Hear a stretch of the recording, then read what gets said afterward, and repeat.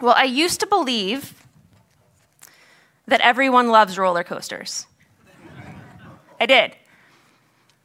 I mean, I understood, like, cognitively, that there are people who say that they don't like roller coasters, that there are people who say that they don't love roller coasters. But I used to believe that really what they were dealing with was a fear of roller coasters, and if they could just conquer that fear, that they too could experience the bliss that roller coasters bring. I used to believe that everyone loves roller coasters until I went on a roller coaster with my nephew Caleb. Several years ago now, I took my nephews and my niece to Canada's Wonderland. And I don't know what your Wonderland strategy is, but I don't like to waste any time. Okay, I like to go straight to the biggest roller coasters, try to get ahead of the long lineups, you know. And so we got there, and right away, we got into the line for the Leviathan. Right? And the Leviathan is the biggest roller coaster in Canada, actually. And after about 45 minutes of standing in line, we finally made it on to the roller coaster. And my nephew and my niece, Sean and Aaliyah, they were really pumped. They were excited. But then there was Caleb. And Caleb was a little bit nervous. You know, he's not really like a heights guy. He was feeling a little uneasy. And so I just kept reassuring him about my theory. You know, once we get up there, once we get going, you're going to love it. It's going to be amazing. And so we got buckled in, and we took off, and the ride started with a slow climb up a really steep slope. Some of you know this climb, right? And then we hit a peak. It's really intense. And then we flew down this slope at 148 kilometers an hour. It's an 80-degree slope, 148 kilometers an hour. I checked the details just to make sure I didn't mislead you.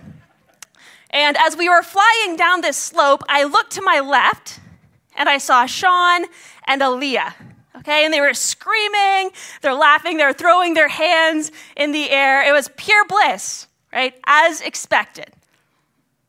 And then I looked to my right, and I saw Caleb, and he was screaming, but it wasn't the good kind of screaming. There was no bliss on his face. He had a look of pure terror on his face, and he was just holding on to the handles as tight as he possibly could, gripping for his life. And that was when I realized that not everyone loves roller coasters. For the first time in my life, in that moment, I thought about what roller coasters must feel like for people who don't like roller coasters. I mean, you're strapped in to a hunk of metal. You're flying at breakneck speeds through twists and turns and ups and downs that you don't see coming, that you don't have time to prepare for, that you don't have time to recover from. You get turned upside down and right side up and then spun in circles with no time to process what's taking place. Right? There's no time to catch your breath. There's no time to control. There's no way to control it. There's no way to slow things down. There's no way to get off of the ride. Do you ever feel like that?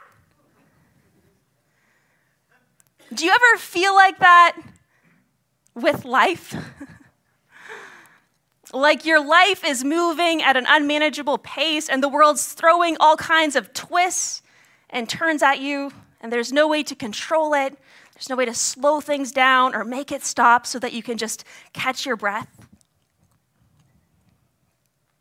We're living in a culture where things operate at a frenetic pace, where we're surrounded by noise and distractions, where big companies spend billions of dollars every day trying to hijack our attention for even just a second, so that they can sell us dish soap or shoes or whatever the algorithms tell them that we might be sucked in to buying.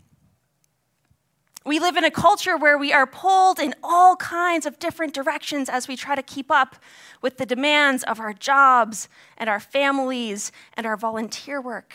And as we try to live up to the expectations that other people have of us, and as we try to live up to the standards that are set for us by social media.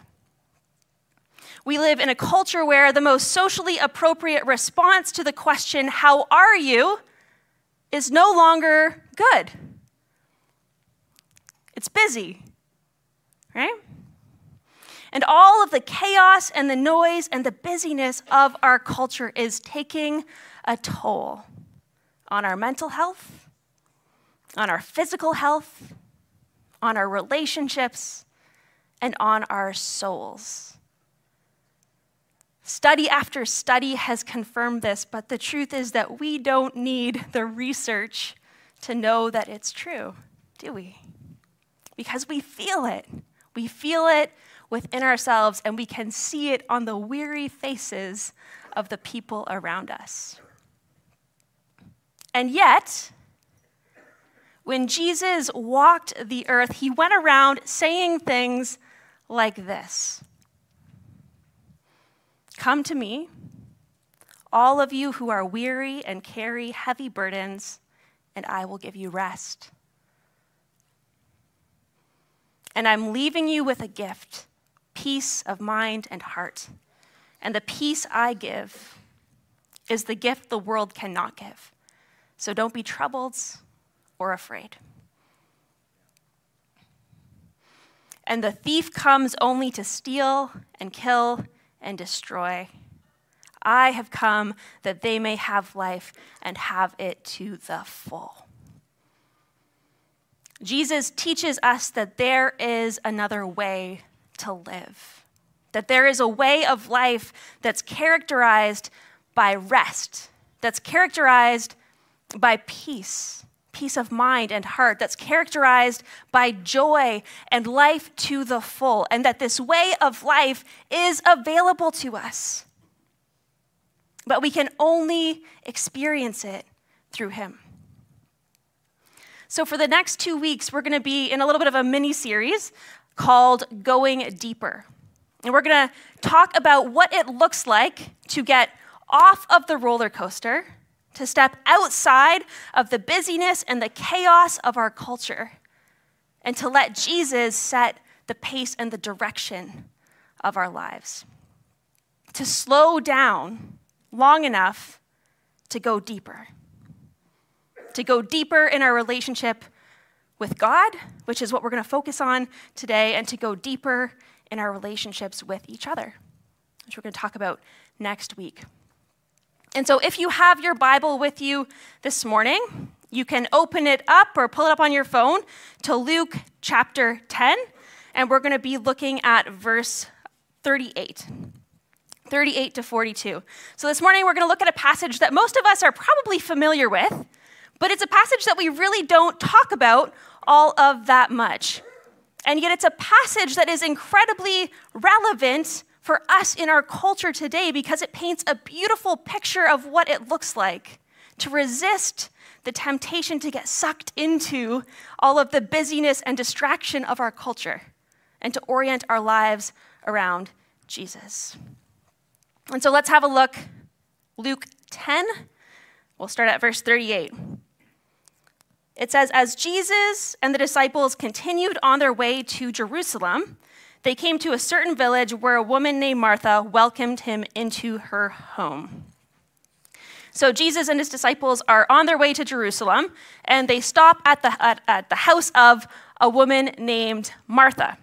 And we know from other places in the Gospels that Martha and her sister Mary live in a village called Bethany, and that these sisters and their brother Lazarus are good friends to Jesus. And so Martha welcomes Jesus and the disciples into her home. In verse 39, her sister Mary sat at the Lord's feet, listening to what he taught. Now, when we read this verse today, it's easy to miss how countercultural this would have been in Jesus' time. Because to sit at the feet of a rabbi in this culture meant that you were a disciple of that rabbi. And women were not allowed to be disciples. This was a culture where there were really clear, really rigid distinctions between the roles of women and the roles of men. And yet here was Mary sitting at the feet of Jesus in the position of a disciple. Right? This was scandalous. This was unheard of. And Jesus is letting it happen. And the word that's used here for listening has a deeper sense to it in the Greek than in the English. In the Greek, the sense is that Mary is really kind of soaking up Jesus' words. Okay, she's not sitting there like we often do, kind of scrolling through Instagram, right? She's not distracted. She's not listening to a few words here and there and then laughing at funny memes in between. She's really listening. She's paying attention. She's hanging on to every word that Jesus says, and she's taking it in. Verse 40. But Martha was distracted by the big dinner she was preparing.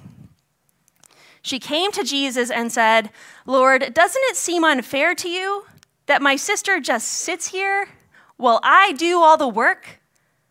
Tell her to come help me." So while Mary is sitting at the feet of Jesus, listening to him teach, Martha's in the kitchen trying to pull together a big dinner. And she wants everything to be just right, because this isn't just anyone that she's making dinner for, right? I mean, she's making a meal for Jesus. She wants things to be perfect. She doesn't want to miss any of the details. And all of the disciples are there as well, right? And so Martha has her hands full. I mean, you guys know how teenage boys eat, right? Right? Eric, lovers, right? Yeah. Martha has her hands full. And we can all relate to how Martha feels in this moment, right? It's like at your family dinners when there's that one relative, right? That one relative who always disappears, suddenly just disappears when it's time to do the cleanup. Or it's like when you're working on a group project and there's that one person who just never seems to get the emails. Right? There's always technical problems. It's amazing. Martha's trying to put together this big dinner on her own. And as the pressure increases, Martha's patience decreases. And she snaps.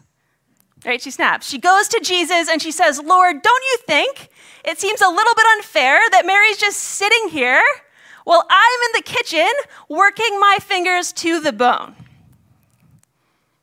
And in this moment, there's no doubt in Martha's mind that she is in the right. Right? I mean, this isn't fair. This isn't right. Jesus needs to just open his eyes and come to his senses and send Mary back to the kitchen where she belongs. But that's not what happens. Let's have a look at verse 41. It says, "But the Lord said to her, 'My dear Martha, you are worried and upset over all these details.'" Notice the gentleness and the compassion in Jesus' words. "My dear Martha, you are worried and upset over all these details. There's only one thing worth being concerned about. Mary has discovered it, and it will not be taken from her."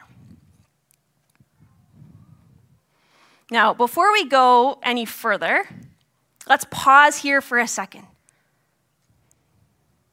Do you really believe what Jesus says here? What would our lives look like if we really believe Jesus when he says that there's only one thing worth being concerned about, that there's only one thing that really matters, that the only thing worth worrying about is intimacy with him, is being present to him, is discipleship to him? What would our lives look like? It would change the way we do everything else, wouldn't it? Jesus tells Martha that there's only one thing worth being concerned about, and that Mary has discovered it, and it won't be taken from her. Now, it's tempting to read a passage like this and to kind of paint caricatures of these two women in our minds, to stereotype them and to label them kind of according to the way that we see them behaving in this passage, right? Martha's the doer, and Mary's the more contemplative type, right? Martha is the type A personality, and Mary is the type B personality. But the truth is that Mary and Martha are both humans like us, right? They're both complex like us. They both have different values and priorities tugging them in different directions like we do. And in this story, we get a glimpse into just one of those moments where Martha gets pulled off track in a way that we can all relate to. I mean, personally, I can't relate so much to the kitchen thing. I'm more of a, if you know me, right? I'm more of a let's just order pizza kind of person. But we all know what it's like to have too much to do and to become overwhelmed and to lose sight of what matters most and who we want to be. What Martha's doing in this passage is a good thing, right? She's not doing anything wrong. She's preparing a meal for the people that she loves. She's being hospitable. She's serving others. And serving others is something that Jesus calls us to again and again. Martha's problem isn't that what she is doing is wrong. Her problem is that she's gotten her priorities mixed up. Martha's so stressed and worried about doing things for Jesus that it pulls her away from the presence of Jesus. And so she becomes worried and anxious. She becomes resentful and bitter. She becomes so consumed with everything that she has to get done that she is in the presence of Jesus, and yet all that she can think about is how Mary isn't pulling her weight. Right? Jesus isn't saying that Martha's in the wrong here because she's making dinner. He isn't suggesting that we all need to quit our jobs, or get rid of our kids, right, and live a life of quiet contemplation. That's not his point. But when our heart is fixed on the one thing that really matters, when our relationship with Jesus is at the center of our lives, it changes the way we do everything else. It changes the way we work. It changes the way we engage with others. It changes the way that we serve. And so we're free to say yes when it's time to say yes, and we're free to say no in those situations where it's time to say no. And we're free to do everything that we do in love. Mary had discovered the one thing that was worth being concerned about. And because of that, she was able to push away all of the distractions that were competing for her time and her attention. And one of the beautiful things about Mary is that we're always finding her at the feet of Jesus. 3 times in Scripture, we read about Mary at Jesus' feet. Here in this passage, she sits at Jesus' feet, just soaking up his words, learning from him. In John 11, Mary falls at Jesus' feet, and she weeps as she grieves the loss of her brother, Lazarus, who had died. And Jesus would go on to raise Lazarus from the dead, but as Mary knelt at his feet sobbing, he was so moved in his spirit that he wept alongside of her. In John 12, Mary anoints Jesus' feet with an expensive oil in this act of extravagant love and worship, preparing him for his burial. We're always finding Mary at the feet of Jesus. Jesus' love for her and her love for Jesus were the core of everything that she was and everything that she did. And when Martha comes to Jesus overwhelmed and upset, Jesus doesn't scold her, he doesn't shame her, he doesn't shut her down. He calls her by name. He calls her back to herself. He lets her know that he sees what's bothering her. Right? He sees the worry, he sees that she's upset. And he invites her into a different way of being, into a way of living that flows out of intimacy with Jesus. When Martha, like her sister, comes to discover the only thing that's worth being concerned about, it will change the way she does everything else. The deeper she goes in her relationship with Jesus, the more her service will be defined by joy and generosity rather than worry and resentment, because it will be motivated by the love of Christ that fills her and flows through her. So what does it look like for us to, like Mary, discover the one thing worth being concerned about? How do we step outside of the noise and the busyness and the distraction of our day-to-day lives and focus on what really matters? Before we wrap up this morning, we're going to look at 3 shifts that this passage invites us to make. 3 shifts that will help us to go deeper in our relationship with Jesus and to really let him set the pace and the direction of our lives. All right, so first, this passage invites us to shift from hurry sickness to a place of rest. In his book, The Ruthless Elimination of Hurry, John Mark Comer talks about a phenomenon called hurry sickness. This is a term that's been used by psychologists and mental health workers to describe a growing trend that they're seeing in people in the world that we're living in. So psychology today defines hurry sickness as a behavior pattern characterized by continual rushing and anxiousness and an overwhelming and continual sense of urgency. Anyone relate to that? It also describes it as a malaise in which a person feels chronically short of time. Anyone here feel chronically short of time? And so tends to perform every task faster and get flustered when encountering any kind of delay. Does that sound familiar? The authors of the article suggest that you might be suffering from hurry sickness if you find yourself moving from one checkout line to another checkout line that has less people in it or looks like it's moving faster. Just throwing it out there. Maybe you can identify with that.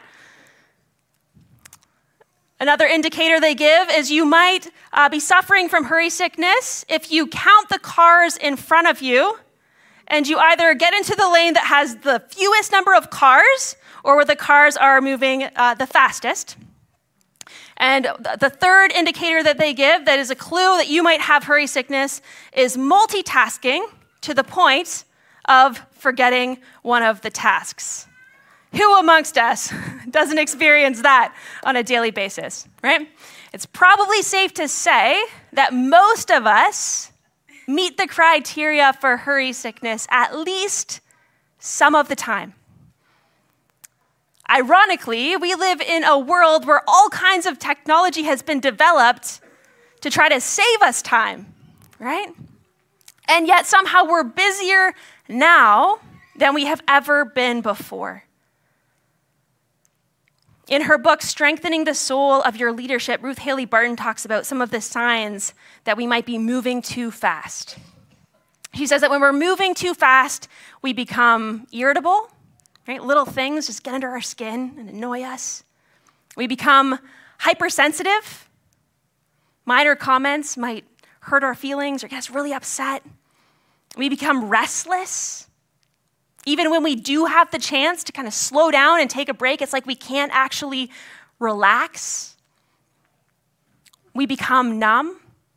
Like we just don't have the energy to have empathy for others or to even feel our own feelings. We become prone to numbing behaviors, right? Things like addiction or just binge watching Netflix or scrolling social media to just kind of numb out and try to escape. Right? We don't have the energy to do things that are actually restorative for our bodies and for our souls. We become disconnected from our identity and our calling. We lose our sense of who we are and what we were made for. Corrie ten Boom once said, "If the devil can't make you sin, he'll make you busy." I'm going to say that again. If the devil can't make you sin, he'll make you busy. And there's truth to that. Busyness crowds out our sense of God's presence in our lives. And I mean, listen to that list. It brings out the worst in us, right? It brings out the worst in us. And God's people have always been called to a different way of living. After God rescued the Israelites from slavery, he gave them the law, right? And one of the commandments that became the most central to their identity was keeping the Sabbath. While they were in slavery, the book of Exodus tells us that the Israelites were forced into crushing labor, like nonstop labor. But when God set them free, he wanted the Israelites to understand that to be his people meant that they would experience rest. That they would experience rest because they had a God that they could trust. They had a God who was caring for them and providing for them. The brilliant theologian Dallas Willard was once asked the question, if you could describe Jesus in one word, what would you say? Just think about that for a minute. How would you answer that question? If you could describe Jesus in one word and only one word, what would you say? You know what Dallas Willard said? He said, relaxed. Relaxed. And think about it. He's right. Right? Jesus was never in a hurry. He's never in a hurry. Jesus took the time to be present to people. He didn't mind being interrupted, right, if people needed his help. The Gospel of Luke tells us that Jesus often withdrew to places where he could just be alone and pray, be with his Father. He was never in a hurry. He moved at what John Mark Comer calls the pace of love. Because he trusted God. Right? Jesus knew who he was. He knew what he was called to, and he trusted God. And he invites us to enter into his rest. And there's kind of two different aspects of the rest that Jesus invites us into. On the one hand, embracing Jesus' gift of rest might mean actually rearranging our schedules, changing the way we're living. It might mean working less, or giving up an activity, or deleting social media from our phones, or actually like taking on the practice of the Sabbath, so that there's some rhythms of rest kind of built into our days and our weeks so that we're free to live in God's presence, to experience God's presence, and to be present to the people around us. And so it might mean actually changing how we're living, changing our schedules, changing the way we're spending our time, and just creating some margin. And on the other hand, we're invited to live out of this place of inner rest that can only be found in Christ. Right? Regardless of what's going on. Paul talks about this as peace that passes understanding. In Christ, we can experience peace that holds steady, right? Even when life throws us into chaos, because Jesus is our peace. He is our peace. So going deeper in our relationship with God means slowing down and entering into the rest that Jesus invites us into. The second shift that this passage invites us into is this.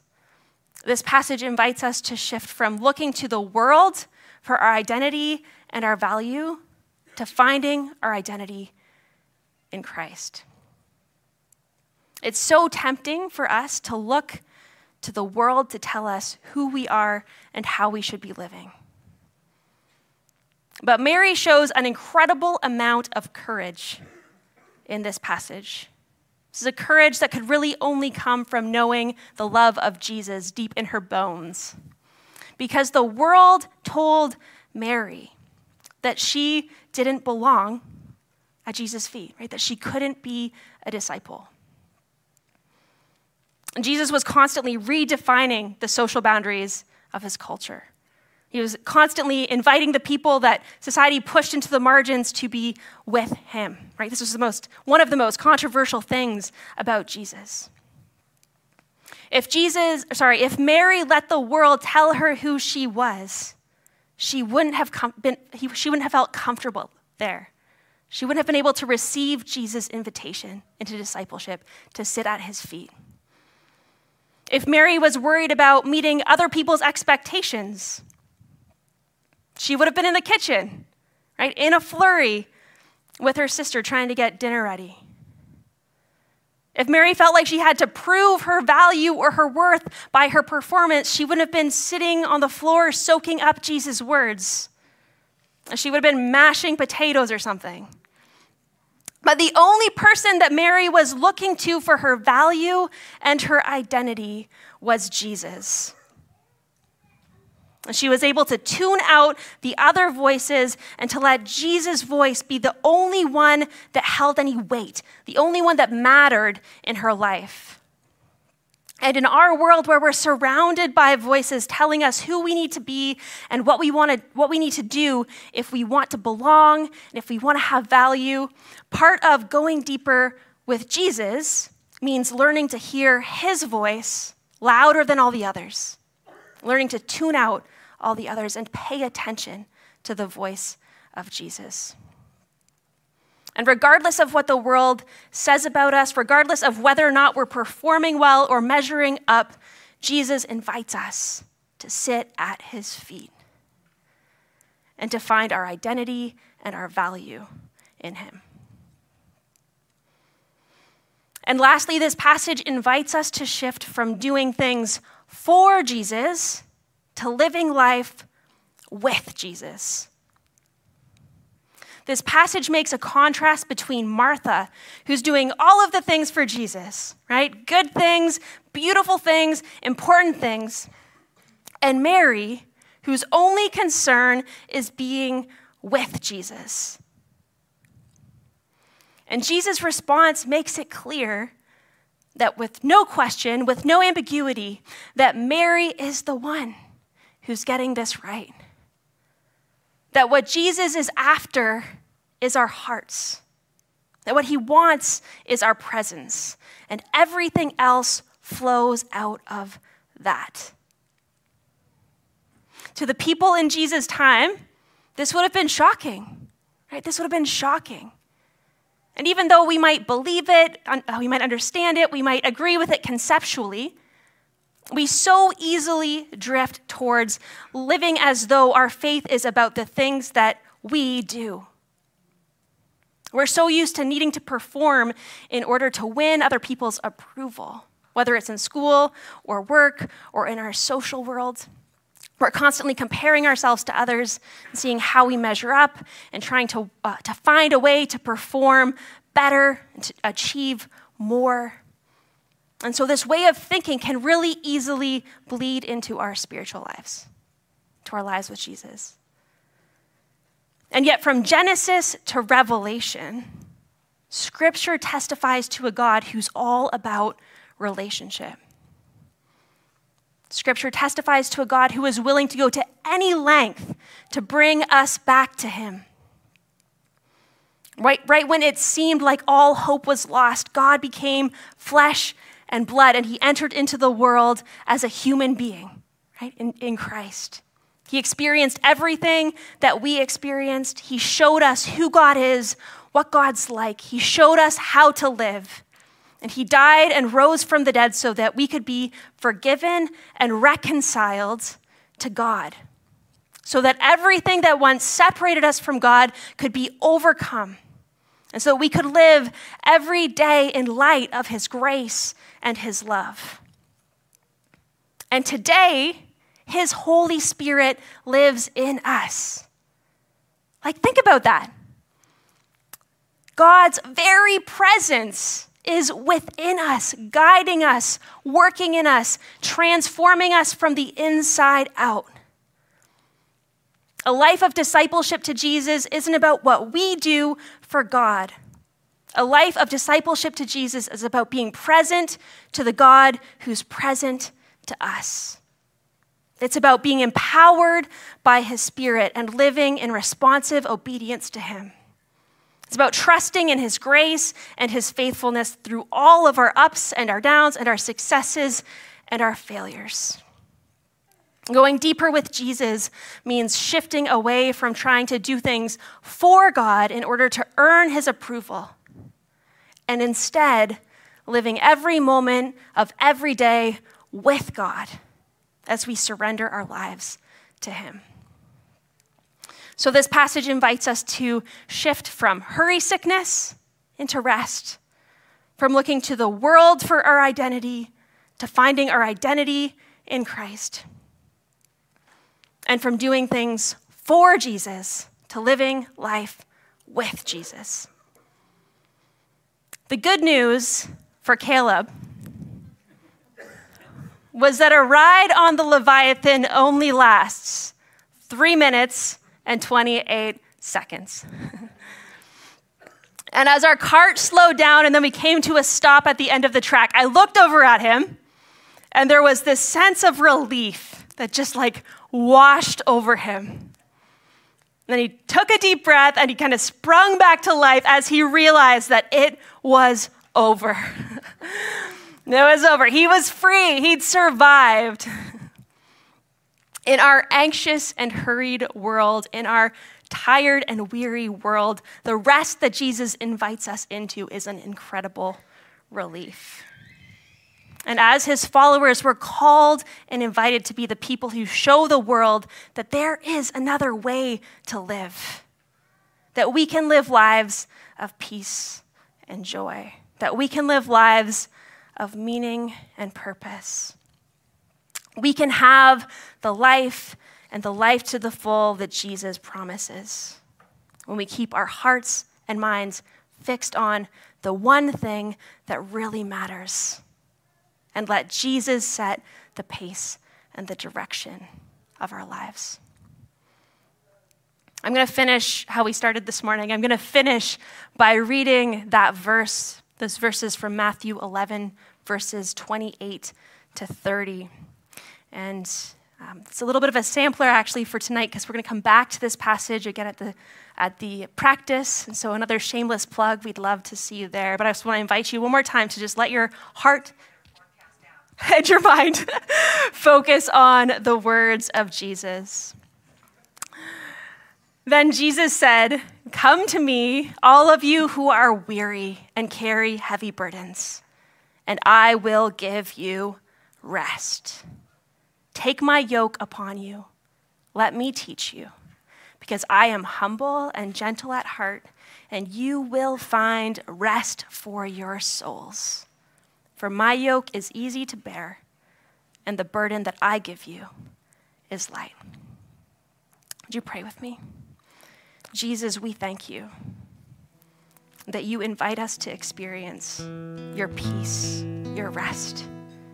And we acknowledge this morning that we are so easily kind of pulled off track from that, pulled into chaos and busyness and distraction like Martha. And we thank you for your grace. We thank you for your gentleness in gently calling us back to you. God, help us to be people who live out of the rest that you provide, who live life and life to the full. Amen. And before we continue in worship this morning, I'm just going to invite you, we're going to take a couple moments as we often do, to just kind of reflect on how this kind of impacts our own lives and what this looks like for us. So as you just center yourself in God's presence and take a deep breath, it's kind of been a theme this morning. Take a deep breath in, take a deep breath out. Let yourself be reminded that God is here, that he's with you, that he loves you. And just take a moment to think about what has been pulling you off course in your relationship with Jesus. What's been distracting you, pulling you away from your relationship with Jesus?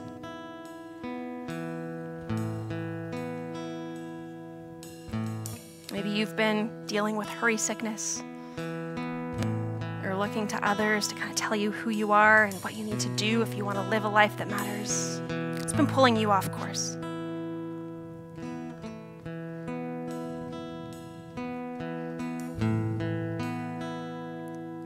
Now, how is Jesus inviting you to go deeper in your relationship with him in this season? How is Jesus inviting you to draw close to him in this season?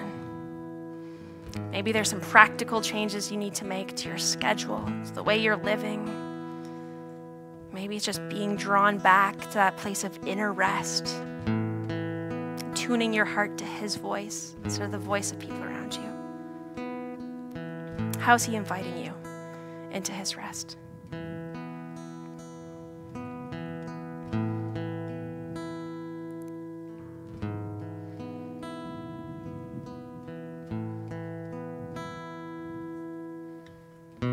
Jesus, you see us exactly as we are, and you love us exactly as we are.